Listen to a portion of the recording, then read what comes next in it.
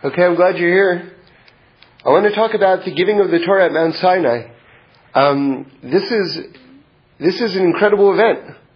And I just yesterday actually, had a major sort of, for me anyway, a major clarification of how to visualize it and understand it. And I want to go back to like before creation and at the moment of revelation and all the rest. So a lot of sort of big ideas, I think. Let me just start with something that I saw that I found really surprising and interesting, which is leading up to Mount Sinai, which is the splitting of the Red Sea. So the Chasam Sofer, who was one of the greatest rabbis of the 19th century, and was really a stalwart in terms of promoting and defending Torah. He was in Hungary, and just an awesome rabbi. And it's funny because he wasn't a chassid, but he was sort of like straight, but at the same time he was a total mystic. So his writings are just replete with amazing thoughts. And I'm actually new to learning his Torah, but I've just been amazed recently at what's there. So anyway, he's considered one of the all-time greats, the Chasam Sofer. So I saw this on Shabbos. Let me just share it with you. So did you ever wonder, and you know something? If you didn't ever wonder, when you hear the question, you're immediately going to wonder. So that counts as, so you can say yes, okay? You can reserve a yes to this question I'm about to ask. Did you ever wonder why when the sea split, right, the most awesome open miracle, arguably, the most awesome open miracle ever, the sea split, why the Egyptians chased after them into the split sea? Right? I mean, wouldn't you see the sea split and go, okay, you guys want, you know what? You just go. You want to go? That's good. We're going to go back now. You go wherever you're going, and we're going to go home. We'll just call this a tie, okay? Call it a tie, and that's it. I mean, why on earth would an army with the most awesome revelation of the miraculous hand of God in human affairs, right? Well, actually, the revelation of the Torah is, but this is before then, okay? Why would you enter into that zone as a soldier? Right? Big question, good question. It seems like, okay, so, and it seems like a suicide mission, but that wasn't their intention. Like, for instance, just to get slightly academic for a quick second, Amalek, sort of the sworn enemy of the Jewish people and God, attacked the Jews after the splitting of the Red Sea. And the rabbis explained that their logic was they knew they were going to lose, but they wanted to attack so that the patina, the aura of invincibility that was surrounding the Jews should be immediately smashed. In other words, let's just show that they can still be attacked. But they knew they were going to lose. So the Amalekites, that was a bit of a suicide mission. But they had a goal, and in their own way they accomplished that goal. But in terms of actually winning that fight, they never thought in a zillion years they were going to win that fight. But the Egyptians actually thought they were going to win. Now, how could they think that they were going to win going into the middle of the miracle zone, the split sea? All right. So listen to how the Chasam Sofer analyzes this, and he makes it completely logical, their motivation. He says the following. See, Hashem did a really interesting thing. A really, really interesting thing. Which is he destroyed Egypt and destroyed the idols of Egypt and destroyed everything. And he left one standing on the outskirts of Egypt in the desert where the Jews went. Right before the Red Sea or the Sea of Reeds, whatever it is. The Yam Suf. And that was this idol called Baal Tzefon. So there's a lot of Torah on Baal Tzefon. It's a very interesting thing. Why would God leave one idol standing? So, kind of the simple way of explaining it is he left an opening for the Egyptians still to have an element of free choice. And to say, you see, they could say one of two things. They could say, God has met his match in Baal Zephon. Right? God is pretty strong, but Baal Zephon is stronger, because Baal Zephon is still standing after all of this devastation. They could say that, which would be the wrong thing to say, which, by the way, they did say. Or they could go, while they still had this element of free choice, they could say, God rules the entire world. God rules the entire world. There's still free choice. But you know what? Baal Zephon is still standing, but not because it has any power. Not because any idols or any statues or any, subset has any power in and of itself. They could have reached that conclusion, which is what God wanted them to reach. But He left this element of free choice for them, even after the 10 plagues. So now, the Chasam Sofer provides a very remarkable piece of information. He tells us that Baal Zephon was the god of the sea. And that Hashem, seemingly, because there are certain passages where it says, where the word land was used by Moshe. I can't quote it for you this moment. But the Egyptians had an opening to believe that God was the master of land but not at sea. Remember, the astrologers of Egypt said that Moshe was going to die because of water, which is why they threw all of the babies into the Nile River, because they thought that water would be his undoing. So this idea that water will be Moses' undoing. And by the way, remarkably, they were right. They were right and they were wrong. They were right because why does Moshe die, and why does he not go into the land of Israel? Because when God said to him, "Speak to the rock, and water is going to rush out of it," he hit the rock instead of speaking to the rock. And of course, that's a whole subject in itself. If you remember earlier, in the beginning of the whole desert experience, of the beginning of the 40 years, God said, "Hit the rock." Didn't say speak to the rock. He said, "Hit the rock." And now the second time, 40 years later, God said, "Speak to the rock." But God also said, "Take your staff in your hand and speak to the rock."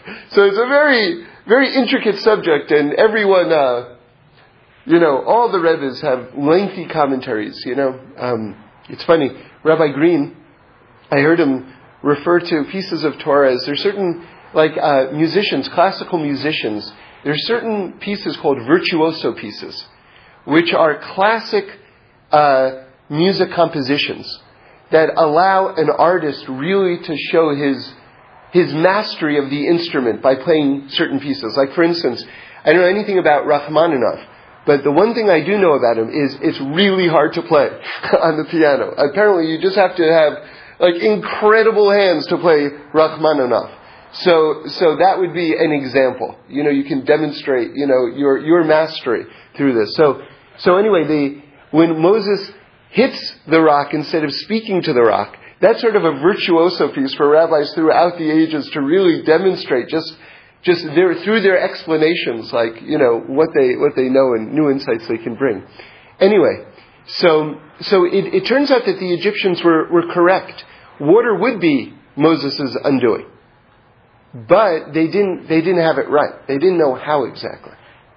So, and you know something? If you're a fortune teller and someone is seeking advice from you, if you can just tell them something, but you can't give them the crucial details, it's not only is it useless, but it's counterproductive, because you could steer an entire army into the river toward their destruction, thinking that it's toward their victory.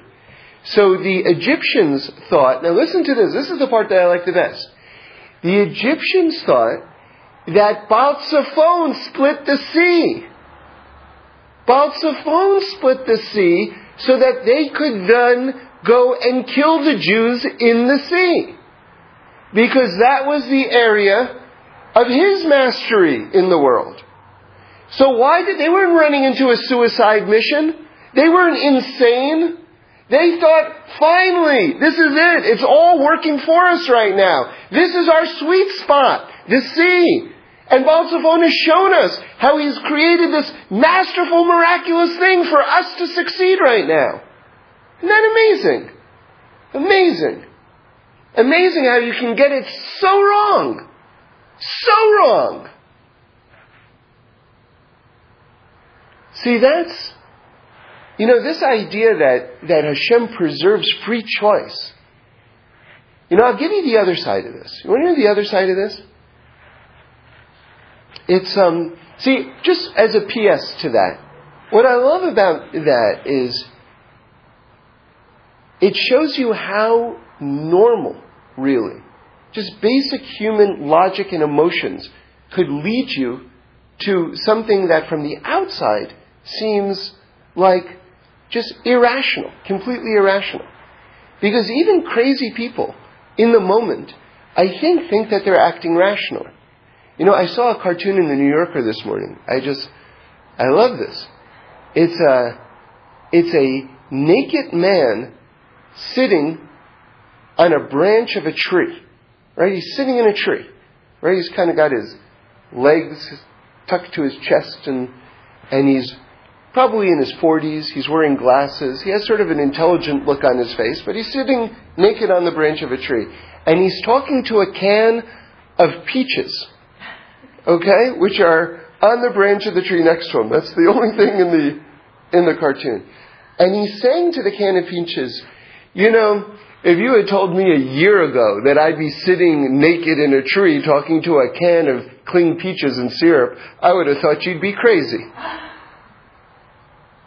And I thought, man, that's just great, isn't it? At the height of his craziness, he thinks he's acting rationally. So, someone told me, a comedy writer years ago, he said, something? If a dog ever speaks to me and tells me to do a certain thing, I know I should do the opposite. Because whatever a dog is going to instruct me to do is clear evidence that I've lost my mind. I should not do that. I'll do the opposite. So I love that he had figured out a system to maintain sanity within the logic of insanity, So, anyway. So let's get to the revelation at Mount Sinai. And again, it's this is an event that took place. There's a real thing in the here and now. And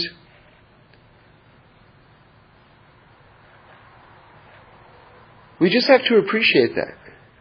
We have to appreciate that God spoke. I always go back to this because I love the simplicity of this. I heard Rabbi Solomon of Lakewood say that his wife bought a blender and it came with a 32-page set of instructions. And he said, is it possible that the world doesn't come with a set of instructions? A blender comes with a set of instructions. And I thought one time to myself, imagine building a mansion for someone as a gift. This elaborate, beautiful mansion as a gift. And then not telling them where any of the light switches are. Like, what kind of present would that be? You walk in and you're sitting in this dark maze because you don't know how to turn on any of the lights? Is it possible that someone would construct something so beautiful and elaborate and not tell you how to access it? Is it possible? And God, who's communicating to us all of the time. I once thought of it in another way. You say, God who created Hemingway and F. Scott Fitzgerald and James Joyce and William Shakespeare and Homer and Melville. God who nourished them from a single cell, to a masterful artist and writer. The greatest books have been written by them. God, who did all that, God can't write a book? God can only make people who writes books? God himself can't author a book? This whole world is a book. This whole world is a book. You know, God is speaking out. Well, God, when God created the world, and we're going to get into this in a moment, this is really the main thing that I want to share with you. Our tradition is that with 10 utterances, God created the world. And everybody knows that in just Torah Hashkafa, Torah philosophy, 10 is the letter Yud, right? Because it's the 10th letter of the Hebrew alphabet, of the Aleph base. So Yud is 10. And we're going to get more deeply into this notion, this correlation between the letter Yud and the number 10, and the giving of the Torah and the creation of the world and all of these ideas. But let me begin with something, because I had Rabbi Sutton was here over Shabbos, Avram Sutton, and he mentioned something, and it solved a big problem that I had, a big question that I had. And so let's put ourselves at Mount Sinai at the time of the revelation. And if you want to see this for yourself, it's in the book of Exodus, Sefer Shmos, chapter 19, verse 18. And it's talking about what was going on right before God said over the Torah. Okay? And one of the things that was going on was, well, you have to picture it basically. The Jews are there, and also tons of people, like hundreds of thousands, or maybe even over 1 million people of Egyptians left Egypt with the Jews. Very important to know, because that's a big part of who we are and what we became. There's a mass exodus from Egypt of Egyptians who came with the Jews to Mount Sinai. Very important point. The reason why I'm emphasizing it is because people have to understand the universality of Torah.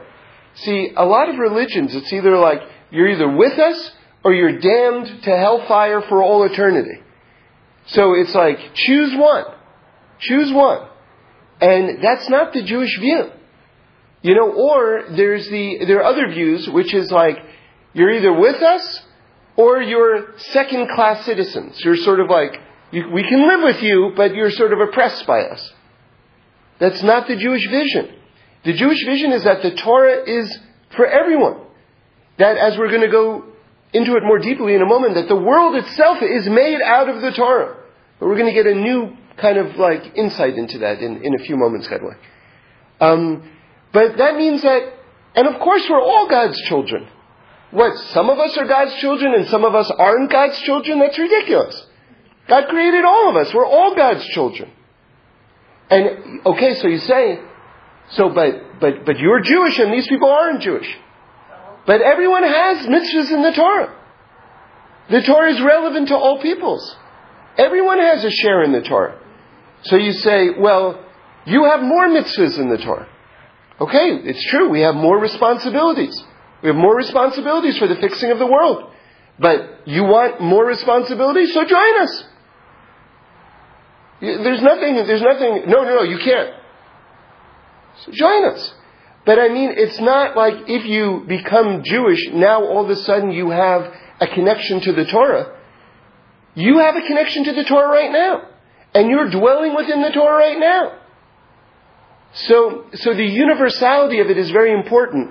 And you see that this key moment, the revelation of the Torah itself, you had, I don't know what the percentages of Jews versus Egyptians were at Mount Sinai. I'd have to do a little calculation. But I don't know if it was 50-50, but it was significant. It was significant portions of both. You know, it wasn't like, and there was 2% over here. You know, there was one point that before we get to just the conditions of the revelation, meaning just all the miracles that were happening, I just want to mention one thing just to finish the topic about the Red Sea. So on the one hand, you have the Egyptians rushing in. And we just went over the logic behind that, right? But I saw a teaching from the rabbis that I thought was very, very, very interesting, which was there were Jews also who were walking through the Red Sea who were worried at that moment. They were worried maybe that the Egyptians are still going to, that just like they're crossing through the Red Sea, the Egyptians themselves are going to continue to chase after them. In other words, because what are they supposed to think? They just saw the water open. Are they supposed to think that a brand new miracle is going to be made, that they're going to cross, but the water is going to close on the Egyptians?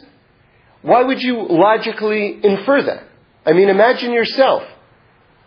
The sea splits. Wow, the sea splits. That's awesome in itself, right? Now I'm crossing through the sea. Now the Egyptians are behind me. Why am I supposed to think now the water is going to close on them but not on me? That was a whole separate miracle. By the way, there were tons of miracles amidst the splitting of the sea. And the rabbis saw some tons of miracles. And it wasn't just the splitting itself.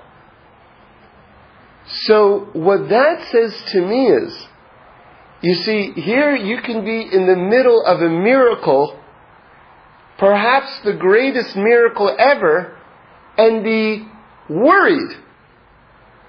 Could be worrying while God is in the middle of doing the greatest miracle of all time for you at that moment.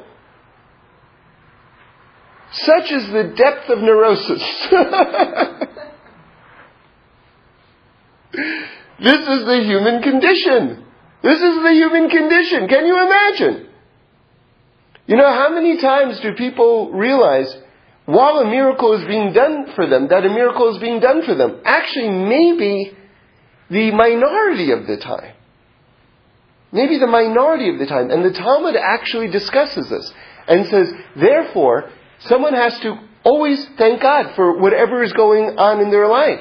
Because that could be one of the moments where God is in the middle of doing a miracle for you and you're just totally stressed out. You know? It's like I don't want to be that person. Where God goes, remember when I did that thing for you and you were so worried? Remember that? It's like, no, don't bring that up, God. I'm sorry. Yeah, you're right. You're right. I was worried. Yeah, and I guess that was a miracle, wasn't it? That was a miracle. Yeah, sorry.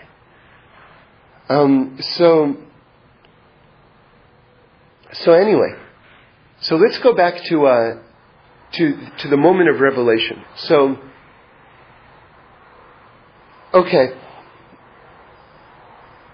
So there's a teaching that I love, and I'm pretty sure it's from the Sefer Yetzirah. Maybe it's from the Zohar. It's one or the other.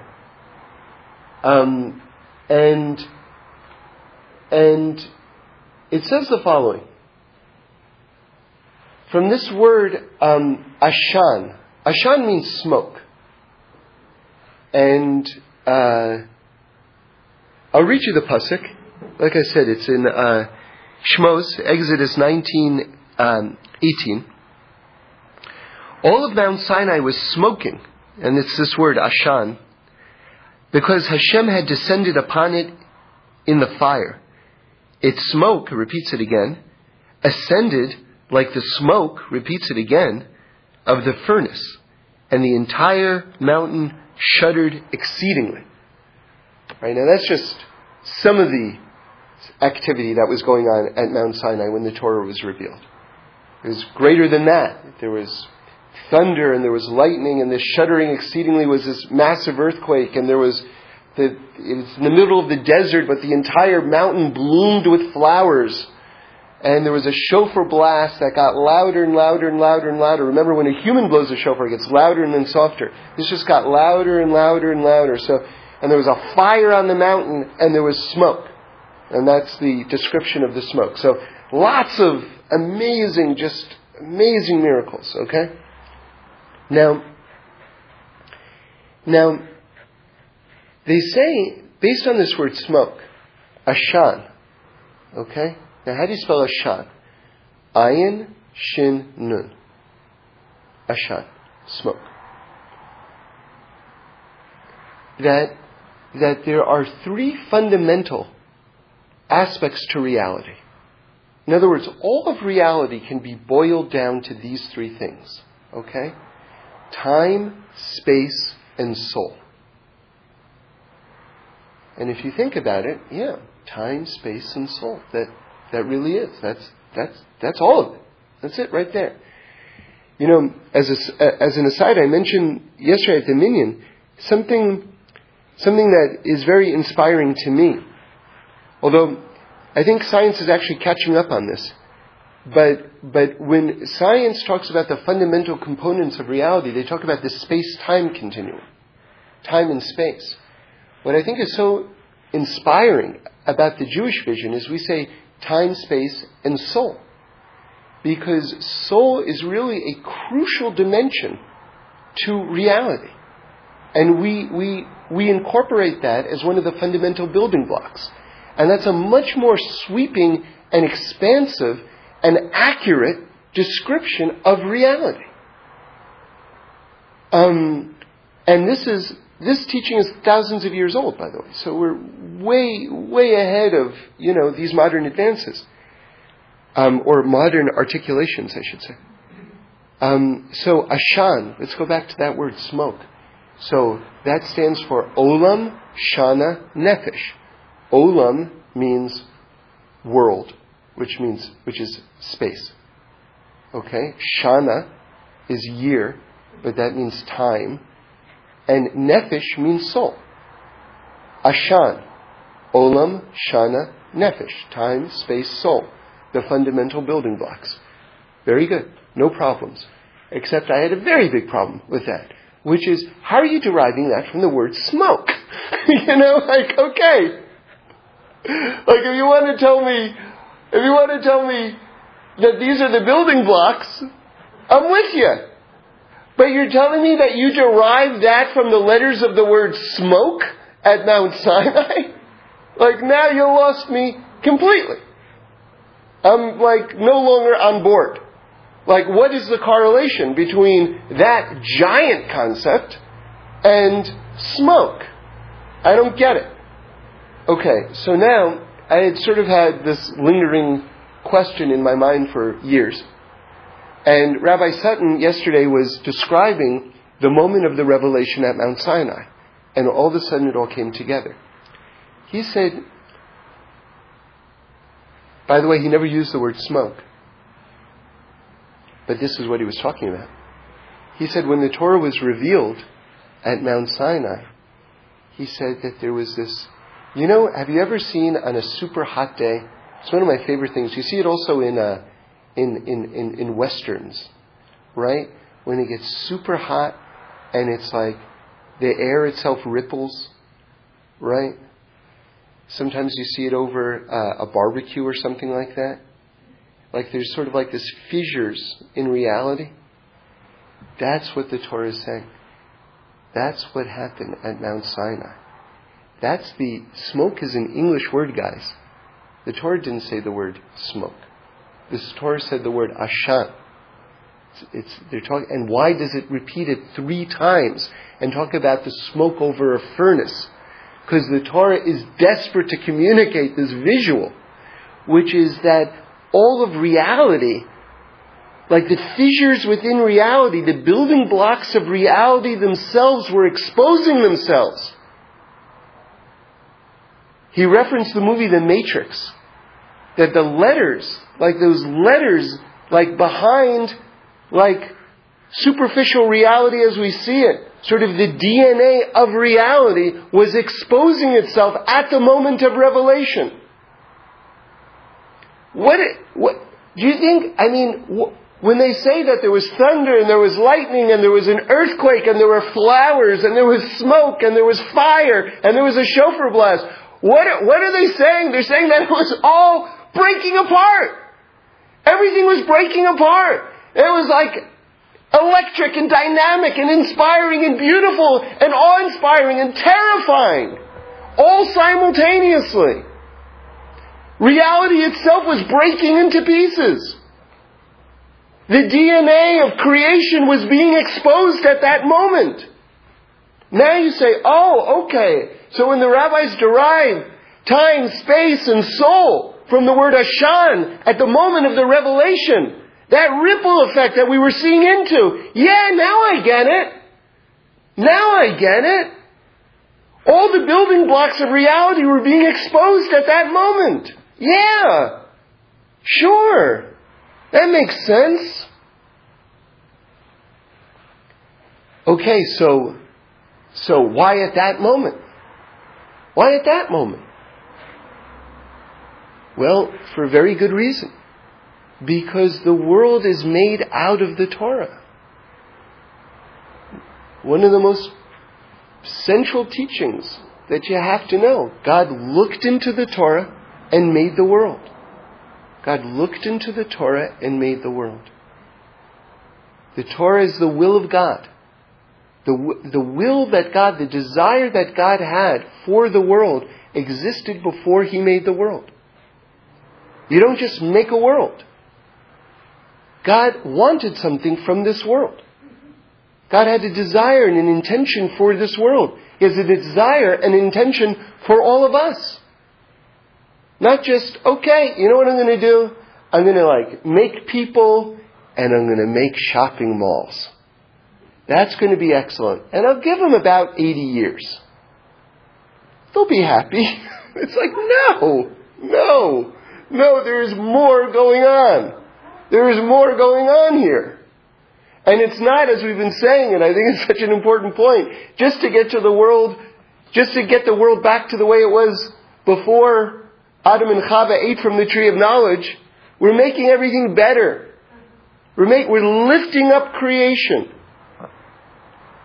Okay, so I want to get more into this. So it makes sense at the giving of the Torah that the fact that the world is made out of Torah, that God gave us a look inside the fabric of the universe to show us that the words that He's saying, that the commandments that we're receiving, the divine pathways that are being exposed and revealed to us right now, are part of the fabric of the universe itself. That there's nothing more organic than the mitzvot themselves at the time of the giving of the mitzvahs. God allowed us to see that the world is made out of the mitzvahs. It's made out of the letters of the Torah. It's made out of His Word.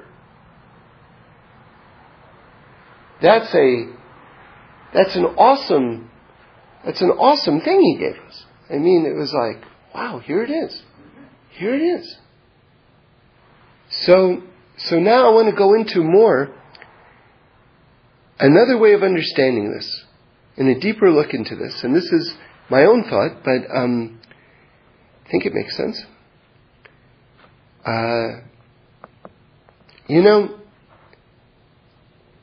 We've been talking about this Torah from Reb Shlomo said it in the name of he said the deepest Kabbalists, right? And I want to kind of sort of go into it a little bit further, offer maybe another insight into it. That when, everybody knows that the first word of the giving of the Torah is Anochi, which means I am, or I exist, or I, literally, right? And we said in the name of the Ishbitzer, if you rearrange the letters of Anochi, it's K, Ani. K is a prefix in Hebrew, which means like. Meaning to say that amidst this awesome revelation, this is only like me. This is only just a taste of me, right? Because we know God fills the entire world and exists beyond this world as well. It's not just the world equals God and God equals the world. That's a heretical belief, believe it or not. That's not Judaism. God fills this world and exists beyond this world. Okay. So God says, Anochi, I am. And a lot of opinions are that that's all God said at Mount Sinai. And that one word contained everything. But there's a deeper thought even, which is that God just pronounced the letter Aleph. And the amazing thing is that the letter Aleph is silent. It can't be pronounced. But God pronounced the letter Aleph, and contained with that was the entire Torah. Okay? Now the letter Aleph, as we all know, and it's, you should look it up, what the letter looks like if you can't visualize it. It's composed of 3 letters. There's a Yud on top, and then a diagonal Vav in the middle, and then a Yud on the bottom. And we said that really stands for many, many things. Over the last few years, we've gone into many different levels and explanations of what the Aleph stands for. It's a beautiful study in itself. There's so much Torah contained in what the letter Aleph is. It's awesome. Everyone knows that the letter Aleph, by the way, is the first letter of the Aleph Beis. And so in that way, it stands for God. Of course, God is not in the shape of a letter Aleph. He doesn't have any form. But Kaviyocha, as we say, so to speak, it's a way of sort of diagramming some concepts anyway. So the letter Aleph is one, God is one. We also know that if you add up the letters of Aleph, Yud and Vav, that adds up to 26, which correlates with the name Yud Ke Vav Ke, Hashem's holiest name, also known as the Tetragrammaton. So there's a lot of connections between Aleph and Hashem. Anyway, so let's go further into this. You see, one of the questions that people have had throughout the millennia is, why is this Parsha called Parshas Yisro? This is the giving of the Torah. And Yisro wasn't Jewish. And so the giving of the Torah, which is the climactic event in human civilization, is named after someone who wasn't Jewish. Which, if you need a further sort of expression of love that we're all God's children, or the honor, the kavod that God has for all of creation, you don't have to look further than that. The fact that the giving of the Torah is called Parshas Yisro. By the way, he does become Jewish. After exploring all the different philosophies and religions of the world, he continued to ask questions until he arrived at the truth of the oneness of God and Torah. By the way, on that subject, and I think this was said interestingly by the son of the Chasam Sofer, the Ksav Sofer, a very beautiful teaching about Yisro. It says that Yisro heard and he came to see the Jewish people at Mount Sinai. So all the commentaries want to know, what did he hear? It says he heard and he came. It doesn't say what he heard. So the rabbis explain what he heard was, he heard about the splitting of the Red Sea and the fact that the Amalekites attacked the Jews. That's curious to boil it down to those two things. Because if he heard about the splitting of the Red Sea, he probably heard about the 10 plagues in Egypt. Right? So, why the splitting of the Red Sea? Or why did that make him come? Those two, the splitting of the Red Sea and the fact that Amalek attacked us, and not the 10 plagues, assuming that he heard about those as well. So there's a 1-2 punch, the splitting of the Red Sea, Amalek attacking. So, and that was a turning point in his life. So the Ksav Sofer says the following. He says that here you had an awesome revelation of godliness, the splitting of the Red Sea. And the Amalekites didn't know how to understand it. And the conclusion that they drew from it is that basically they should attack the Jews. Or put another way, that they had this awesome revelation of godliness and they basically forgot about it, or they misused it. And so he said, you know why that happened? Because they didn't have a Rebbe. They didn't have a teacher to tell them to how to channel and properly focus their inspiration. And so when he heard that the sea can split and that you can still have Amalek attack, he says, I need a Rebbe. Because just miracles happening on their own is not going to be enough to guide me on the proper path. So that's why it says he heard about the splitting of the Red Sea and Amalek attacking the Jews, the fact that inspiration and revelation can be misused, and he came to Moshe. He realized, I need a teacher. Otherwise, I'm never going to make it in this world. So that's a very strong... We all need a teacher. Everybody needs a teacher. You know? But why... So given the fact that this parsha is named Yisro. By the way, I want to give my own interpretation right now. It's probably been given before, but anyway, it just kind of popped into my head. You know, one of the beautiful things about Torah, one of the zillions of beautiful things, is that our greatest masters we refer to as Talmidei Chachamim. That's a very honorific title. Everyone would love to be called a Talmid Chacham. And what it means, the definition, literally, of a Talmid Chacham is a wise student. And if you think about it, that would be a tremendous insult in many schools of thought.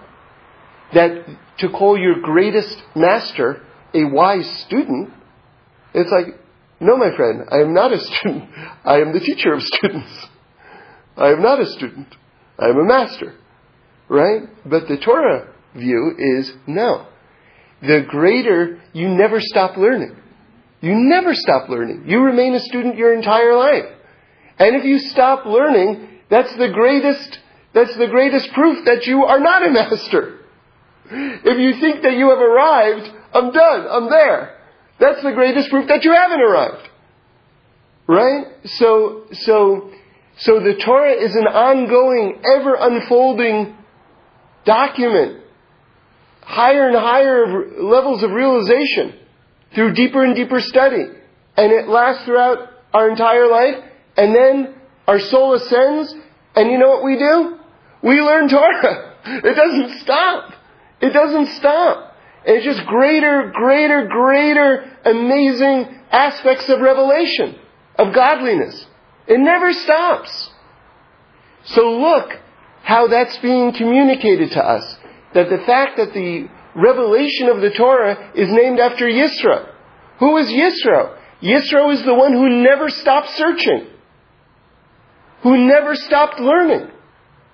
Who mastered every form of avodah zorah, idol worship, and was still not satisfied and said, no, there's got to be more. There's more to this. I know there's more to this.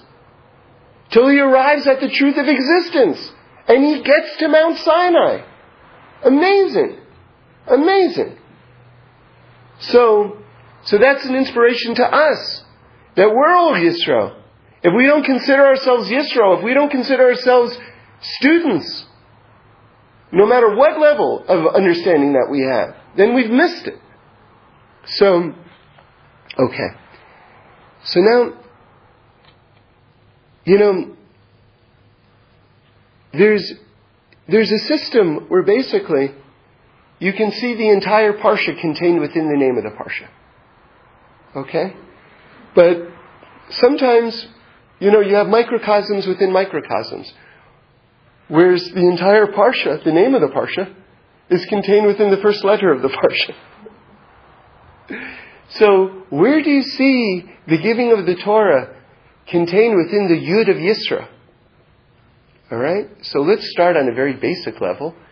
We said in the beginning of the talk, Yud is the number 10. And what did God say at Mount Sinai? The 10 Commandments. So that, you know, a lot of people would stop there. But we're going to get to before the world started. So just put on your space helmets, your jetpacks. We're not stopping there. So the most basic level would be, okay, the Yud of Yisro, 10 commandments, done. Have a nice week, you know. Okay, wait, don't leave yet. But we said that the letter Aleph is an upper Yud, and then this Vav, which draws down that upper Yud to the lower Yud, right? Which is sort of this realm, okay? What else did we say? See, we said that the Torah existed before the world was created. The first letter of the Torah is the letter Beis. But you know, the letter Beis, if you kind of draw it, it's got this little part at the bottom of the Beis that pokes and points behind the Beis. Because Beis, right? Can you picture? You've got the letter Beis here, and then there's this thing that points behind the letter Beis. So what is that doing? That's creation pointing to the Creator. That's the letter Beis pointing to the letter Aleph, the oneness of God, which fills all of creation. So we've got the letter Aleph before the letter Beis. So where is this letter Yud of Yisro from? So what I want to say is the following, that the letter Yud of Parshas Yisro, it's not just the Ten Commandments, because that contains the entire Torah. It's the upper Yud of the letter Aleph before the Beis of creation. The letter Aleph, the oneness of God that existed before God created the entire world. That upper Yud, that 10, that's the Torah that God looked into before He created the world. And then what's the lower Yud? Those are the 10 utterances of creation. Because God had His plan, the blueprint of creation, that's the upper Yud of the Aleph, before the Beis of creation. The upper Yud is the plan. That's the 10 Commandments, which contains the entire Torah. And then what does God do? He speaks those 10 utterances, which manifests and makes real, makes material, His will into the world. And then we have the letter Beis of Breshit. With beginnings, God created the world. So you've got a diagram of the DNA and the process of creation in this letter Aleph that's being hinted at by the first letter Beis of the Torah. Did everyone get that? I'll say it one more time. Before the Beis of creation, you have the letter Aleph. Right? That's the oneness of God. Because before God created the world, it was just God by Himself. It's God alone. Aleph is the letter 1. So Aleph is composed of an upper Yud, a Vav, and then a lower Yud. What's the upper Vav? What's the upper Yud rather? That's the Torah. And then God spoke the Torah, which is the 10 utterances that God created the world with. He took His will and He spoke it into existence and He created the world. And now you're ready for the Beis of Breshit, the beginning of the world. Which means that the entire world is made out of Torah. God spoke the Torah into existence. He spoke His will into existence and He made the world. Now let's get back to the giving of the Torah at Mount Sinai.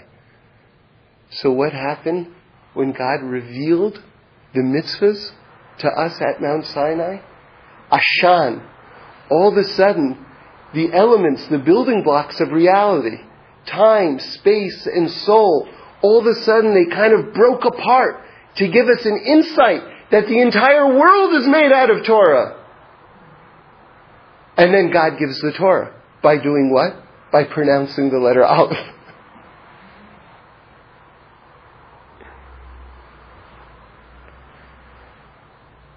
Okay, have a good week.